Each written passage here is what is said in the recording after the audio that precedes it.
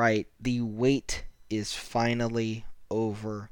Welcome, everyone. This is the second season of the Wormburner Podcast, Episode 1. I am your host, Justin, and for this season, as well as this episode, I wanted to take a different approach than what I did last season, even though I did, of course, like it. It was a overall view of the positions, the roles within the soccer field, and keeping it within the field. This year, I really want to expand, and I want to bring it to the world stage that, in all honesty, soccer should be. That's the way people should view it, and I want to put different leagues in review as for the actual history behind the competition, different rules that may be implicated within these leagues, as well as other minute and small details that I find interesting, and maybe you will too, as well as taking a grasp of current events, keeping up to date with what's going on in the real world today as well as the past when it comes to soccer in general. I feel like this is going to be an amazing season. So before we get into this week's episode, I wanted to go ahead and shout out the Facebook page, facebook.com/The Wormburner Podcast. And if you have not already, check out our website, the-wormburner-podcast.captivate.fm. Again, that is the-wormburner-podcast.captivate.fm. And I had one more little bit of housekeeping. I had heard from a listener of the podcast that it was going to be their birthday that this episode comes out, so I wanted to give a small shout out to them. Happy birthday, and I hope that they have an amazing day. So without further ado, let's go ahead and get into this week's episode. So for the first section of this week's episode, I wanted to talk about recent or current events when it comes to the soccer world, and there's a lot to talk about. There is a lot to talk about. Barcelona have basically come out from the rut that they've been dished within this past year. I had ended last year's episode on basically the whole Messi and all of the different things that were going on at that club, and they were in a big financial hole. It seems like that they've fought out of that financial hole a little bit. Whether that actually shows is going to be within the foreseeable future, I hope at least. I would love to see Barcelona be able to recuperate from what happened, but only time will tell. And I think they've gone about it in a decent way. They're required, or they are going deeper into their academy, which is what they should have been doing in the first place, because, I mean, La Masia Academy is one of the best in the world, if not the best in the world. It depends on who you really ask. And they weren't doing that. They were spending a ton of money on big names, high-profile signings, and to some degree, it can help, but for them, it wasn't helping at all, and the results showed. So, I feel like that they fought back a little bit, as well as the appointment of Xavi back to Barcelona, coming back to Barcelona, not as a player, but as a manager. He is just going to be, I think he is going to be really good for the club. Whether he does anything, I don't want to say significant, because having a job like that in itself is significant. Within, I think this is his second job ever. I'm not entirely sure, but I feel like he can put them back on the track that they need to be on.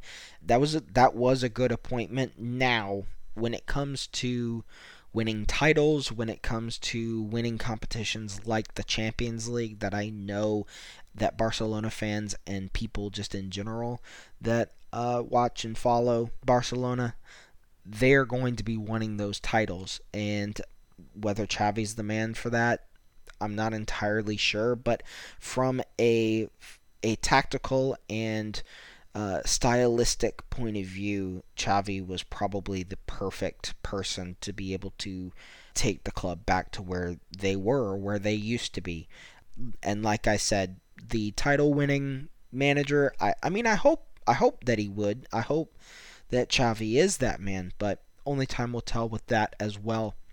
We have had some rather unexpected wins when it comes to particular continental competitions, one of them being in the CONCACAF Champions League. I had alluded to with a post on our Facebook page.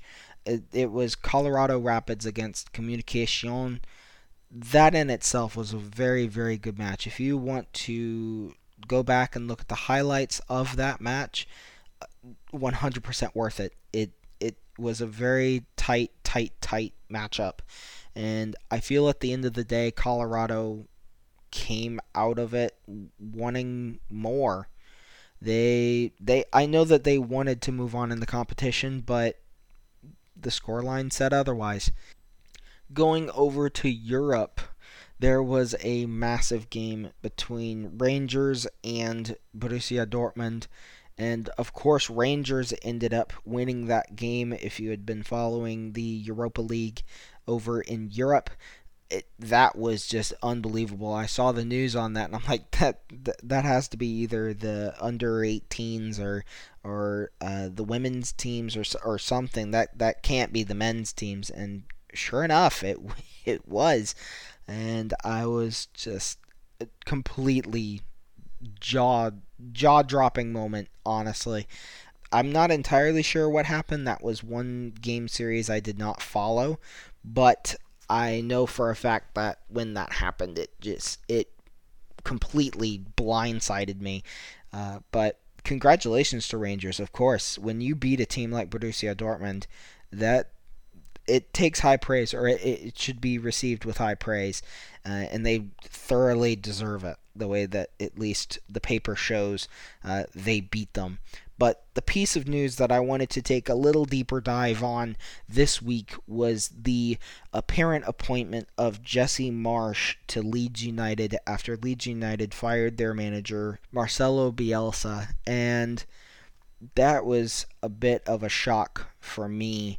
Of course, with Jesse Marsch, he has a very big career within the European game itself. He was a ex-manager of Red Bull Salzburg in Austria for a couple of years. That's where he got his recognition and basically his reputation gain.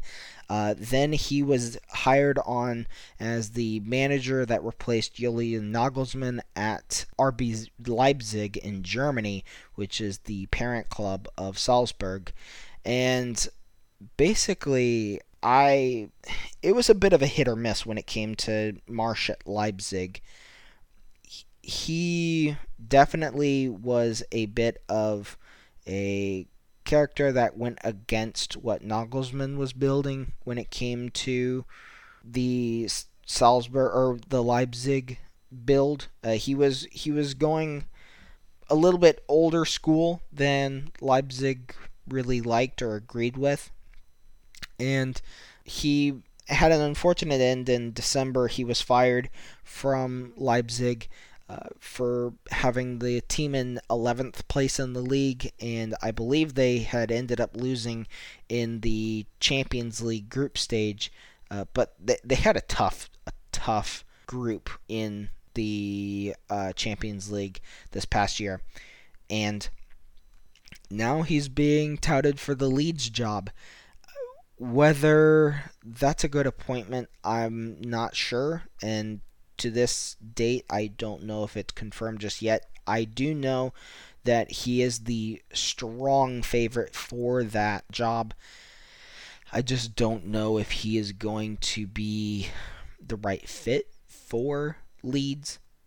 I feel like, honestly, when it comes to the lifestyle, or not the lifestyle, the tactics and the overall appearance of how Marsch takes the team, it's a little too closely resemblant to what Bielsa does, and I don't know if it's a good thing, because for me personally, when it comes to teams in the relegation zone or coming up and having a relegation battle in big leagues like England, like France and Spain, Italy, Germany, you don't want to stay with the same tactic that puts you in that kind of position in the first place. Whether it works or not, we'll see. I hope it does. Leeds is a good team. They had a bunch of really smart transfers when it came to this past couple of seasons, and they ended up getting promoted. I believe it was in 2017, 2018 when they got promoted, and yeah, they've shown off their guns numerous times against big teams, and I feel like that they deserve to be up. Whether that happens or not, only time will tell. And yeah, I am a little unsure about Jesse Marsch. Jesse Marsch is the second American head coach to be brought into the British Premier League. Of course, the first one being Bob Bradley at Swansea City, which was later relegated out of the English Premier League, and at least to date today, they are not back in the British Premier League. I hope sometime in the future they are back, because I actually know a friend of mine that is a big fan of Swansea City. So whether they come back or not, that's a completely different story. I hope that they do. It would be a fun competition for them to get back into. So, but with the appointment of Jesse Marsch, I don't know if that's the best one for Leeds. Whether it is or not, I hope that it is. I hope Jesse Marsch, and honestly, when it comes to the British Premier League, they don't have a very positive outlook on American coaches. I think one of the best examples of that, I want to go to Manchester United. They had an incident recently that basically some of the players ended up disrespecting the second in command of the United hierarchy. It was the assistant head coach, or the assistant coach to the head coach, Ralph Radnick, and they ended up calling him a offshoot of Ted Lasso, which I don't know if you know or followed the TV show. Ted Lasso is about an American football head coach that gets brought into soccer and has to learn pretty much everything from scratch. And it's a comedy slash a little bit of a learning process for people in general that are being brought into the soccer world. I think it's a good show. Personally, for me, I think it hits the nail right on the head that Americans don't know what they're really talking about when it comes to soccer. That show highlights it. And for a coach to be named a offshoot of Ted Lasso, or being called Ted Lasso in general, that's a massive disrespect to Americans just in general, because, I mean, I'm American. I absolutely love, I breathe the sport almost every single day. I watch something soccer related. I gain my history and my understanding over a massive amount of time. I've been following the sport since, I don't know, I was 12, 13 years old, maybe even earlier than that. I have been through everything major within the late 2000s to 2010s. I wish it was more than that, because this is a beautiful game. This is a beautiful sport. But to know that some teams in the big teams of the world view Americans as this cheap insult, it kind of puts into perspective for you what they think and how they want to perceive Americans, at least personally for me. I don't take it more than face value. I don't think it was a dig directly at Americans, like many people would probably make you think. I think it was just more of the insult of, man, like, that sucks. Like, we're being used as the butt of a joke to a actual professional manager. And it is what it is. I hope that within the next couple of years we can really change our perspective, change our standing in the world when it comes to soccer. I know that within the next couple of years it's going to be a bit harder because, of course, with the 2026 World Cup We have a host bid with Mexico and Canada, and with that being introduced into the World Cup, having us hosting spot for that World Cup, I don't know if you guys know, but that is an automatic entry into the World Cup. You don't have to qualify for the World Cup, so it's an automatic place into the World Cup, and we've been a bit spotty when it comes to World Cup qualifications. Of course, 2018, we don't even have to talk about that.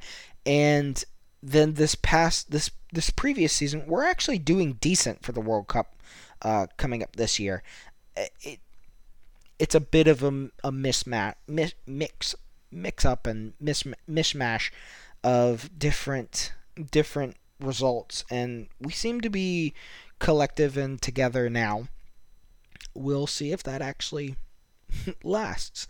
But like I said, having that mentality, it's a bit of a it's going to be a bit of a problem, I think, for Jesse Marsch in England. I hope he doesn't let it get to them or get to him, and he deserves the best, and I want him to be able to flourish in the game. Whether Leeds United is that way that he can flourish, only, again, like I've said this entire time, only time will really tell. And I do genuinely wish the best for Jesse Marsch. He has an uphill battle with Leeds, and I hope he can get them out of relegation, because I will be 100% honest, if he does not get them out of that relegation scrap, I don't think he's going to have a job at the end of the year. And considering the fact that he's had a big 5 team managing with Leipzig, and he held the position less than a year, I hope he can turn that around to his favor, and he can make the best of what he's been given. That's all I can really say. Jesse Marsch, I wish you well, man. I really, really, really do. So, with that being said, let's go ahead and get into the league breakdown for this week's episode, La Liga in Spain. So, with the recent events out of the way, let's go ahead and talk about La Liga in Spain and the overall premise of how that league has come about. So, La Liga has been a league since 1929, and they have been overall the same when it comes to the teams that perform in the league. There are only 3 teams in La Liga that have never been relegated or have never been kicked out of the league. That is Barcelona and Real Madrid, which, of course, the 2 biggest clubs in the country itself, but a very unexpected team that has never been relegated from La Liga is Athletic Club de Bilbao. That is one that, honestly, I don't think a lot of people know, and a team that I feel deserves a lot more credit than they've been given recently. Their team has been shrouded with controversy, and we'll of course get to that in a minute. But overall, La Liga has been around, again, like I said, since 1929. Before that, there were a bunch of independent leagues and a bunch of independent districts that were competing for a title in that aspect. So it was the first time in 1929 that the Spanish Federation came together and said, hey, we need one league, and that's the birth of La Liga. It has hardly ever changed from its original format.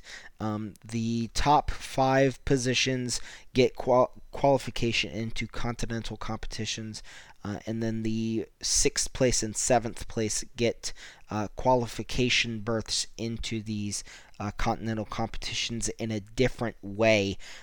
We can, of course, break that down and get into it in later episodes, but then, of course, the last 3 positions in the league get relegated. In La Liga, there is no playoffs when it comes to the relegation, like some other top 5 teams in or top 5 leagues in Europe do. We'll get to those, of course, in later episodes. But overall, that is the general premise of La Liga when it comes to the history behind it. There is a clear and obvious winner when it comes to the number of titles that have been won in La Liga, and that is, of course, Real Madrid. Of course, to this date, they have won 34 of the titles that have, of course, happened between 1929 and 2021. They are coming up on their 35th title this year. Whether they win it or not, we'll see. Again, it seems like the theme of the episode. Only time will tell. In second place, you have Barcelona with 26 league titles. And then in third place, Atletico Madrid with 11. And then, of course, that little big team that nobody has hardly really heard of, at least on the global stage, Athletic Bilbao with 8 league titles.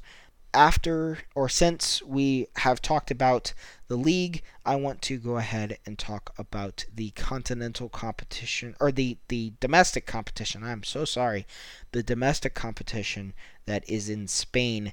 For these episodes, I do want to leave out the quote-unquote Supercopa competitions. I know that people that have been following the sport for a very long time, they will know what I'm talking about. But I want to leave those out. I just want to focus on the league and the domestic cup competitions that are within these leagues. And for Spain, that is the Copa del Rey, or a translation to English, the King's Cup. That has been a competition for much longer than La Liga has been around, for about 15-ish years, maybe a little more. It's been founded since 1903. And that has a very different point of view when it comes to the titles won in that competition. Barcelona have won 31 of the Copa del Reys since 1908 or 1903, I apologize. And then the second place team is Athletic Bilbao, that tiny team that is putting up a fight against the rest of these big three teams. They've won 23 of those Copa del Rey titles. In third place, you have Real Madrid with 19 Copa del Rey titles. And then Atletico Madrid rounding up the top 4 with 10 Copa del Rey titles under their belt. Now, when it comes to the league itself, or when it comes to the leagues in general, I want to take a approach of finding a interesting tidbit or a unique fact about these leagues. And as I said before, I want to go ahead and preview Athletic Bilbao a little more, because they have a rule within their club that has seen controversy within the past 10 years in the soccer world. And for some reason, people feel that it was a good reason that it should be criticized. Others, they're tied to the history behind the team itself, and why, at least for my personal view, it is a good thing for this club to do. So, Athletic Bilbao has a Basque-only player requirement when it comes to their club. So, if you don't know, Athletic Club is founded in the capital city of Bilbao, or the capital city of the region of the Basque country in Spain. The majority of the Basque country is located in the northeast side of Spain, and some of the Basque country actually goes into France. And a very prominent French player that has actually been labeled as a Basque player is Antoine Griezmann, that currently plays with Atletico Madrid and used to play for Barcelona. He is, of course, French. Everyone knows that he is French, but his parent and his lineage is from the Basque region of France. that of course goes over into Spain. But Athletic Bilbao have a Basque-only player mentality. They only buy and sell players, of course, that are from the region itself. And when it comes to the recent history of this club, a lot of people put that into criticism of it basically being racist. And I can agree to some degree and to some extent, but if you actually go back to 1911, Bilbao was in the Copa del Rey, and they ended up getting slapped with a ban from the competition, basically saying that they fielded illegal or illegitimate players on their roster. This was a massive blow to Bilbao, and they took a massive offense to that because they were a big club at the time, and during those early stages of Spanish league and cup history, Barcelona and Real were not the big team. It was Bilbao that was the team to beat in Spain. And when they were slapped with that offense to the Copa del Rey competition, they vowed that they would never ever be slapped with a violation like that ever again, which is the reason why the Basque-only player requirement was brought into effect, and to this day it has still never been broken. So to have such a and this is where another bit of the controversy comes in, that they have a much smaller pool of players to actually pick from because they're only picking from one region of Spain. They can't go around the world. Now, their rival, Real Sociedad, which is again from the Basque Country like Bilbao is, they actually had a similar requirement, but they ended up relaxing it, I believe, in the mid to late 1900s to be more competitive. But some people that have been following the sport for a very long time actually think that the team was better before they relaxed that requirement.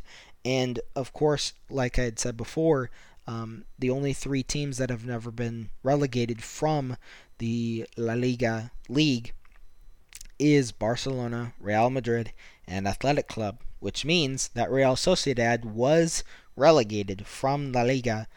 This is not to say that this was a really good mentality. This is just a overall perspective when it comes to the region of the Basque Country in Spain. A lot of people have differing opinions when it comes to that mentality, but a very gigantic positive when it comes to Athletic Club is that they are then allowed, because they only buy and sell a specific amount of players, they can hold their players for a massive value for people that come in for their players. Now, unlike the United States, the rest of the world uses what's called the transfer market or the transfer policy when it comes to the clubs itself. They buy and sell players. And within these transfers, within these different swappings of money and players per se, there is what's called a minimum release clause, which means that if this payout is made, and to the tune of, I don't know, let's say for this example, Kepa Arrizabalaga, he was a goalkeeper for Athletic Club. He was touted to go to Real for $18 million in the summer of 2016, I believe, if my dates are correct. Anyways, he had been touted to go to Real Madrid for £18 million. He then signed a contract with Athletic Club, renewing that contract that was about to expire, and they had set a release clause to £74 million, which is the release clause that was then activated by Chelsea. So once that sum is brought to the club, they cannot reject the player leaving the club, if he even wants to leave the club, because he can say no to the contract that the other team is providing. So in this instance, Kepa Arrizabalaga ended up going to Chelsea for that eye-watering £74 million.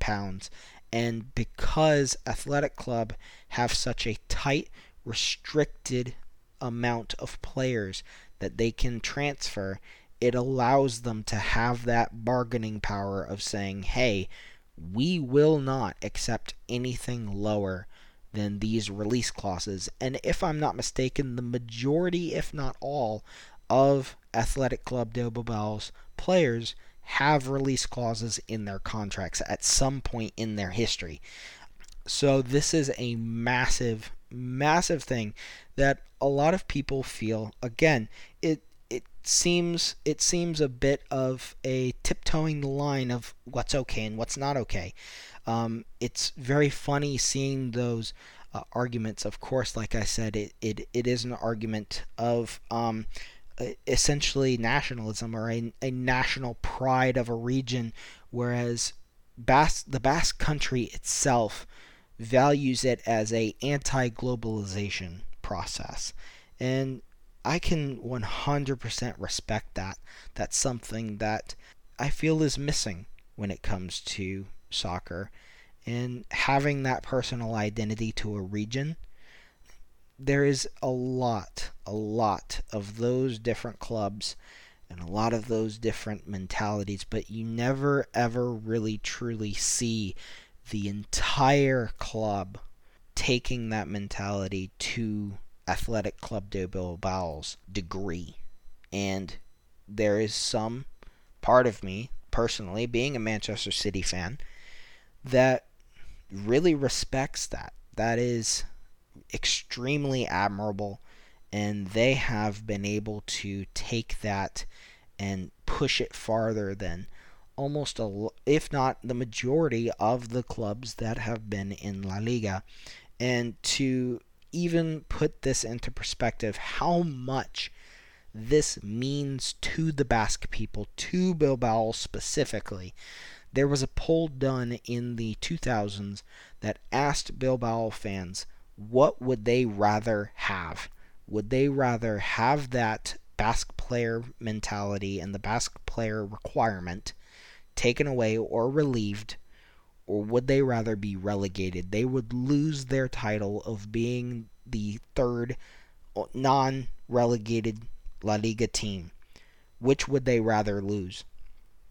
And over 72% of the Athletic Bilbao people that took place in this poll said that they would rather get relegated than lose that policy, which is crazy. It shows the identitarian mentality of it, and I love it. I love it so much. It shows this pride for the region that I wanted to highlight, and that was the reason why I took Athletic Bilbao's policy, and I wanted to make it the unique fact of this week for La Liga that totally deserved. And if you have the chance, watch Bilbao. Their soccer is very good, and if you can even watch the highlights when they beat Barca in the Copa del Rey just recently, I believe it was in the quarterfinals they beat them, and that was a good game. That was a really good game. So, with the history of La Liga being wrapped up here, I do want to go ahead and cut the episode a little short. I think I'm going on about 35 minutes, and I want to take out the Extra Man Advice of the Week this week. I do apologize, but I wanted to thank you all so much for listening. Thank you, a million times thank you for listening all the way to the end of the episode. I hope you guys enjoyed it. If you have not already, go ahead and check out our Facebook page, facebook.com/The Wormburner Podcast. And if you have not seen our website, the-wormburner-podcast.captivate.fm. Again, that is the-wormburner-podcast.captivate.fm. I hope you guys have an amazing week, and I hope you guys enjoy the new kickoff of the MLS season. Just just as much as I am. And yeah, I'm so excited for this year. Again, thank you so much. Stay safe, have fun, love soccer, and I will see you guys next week. Ciao, everyone.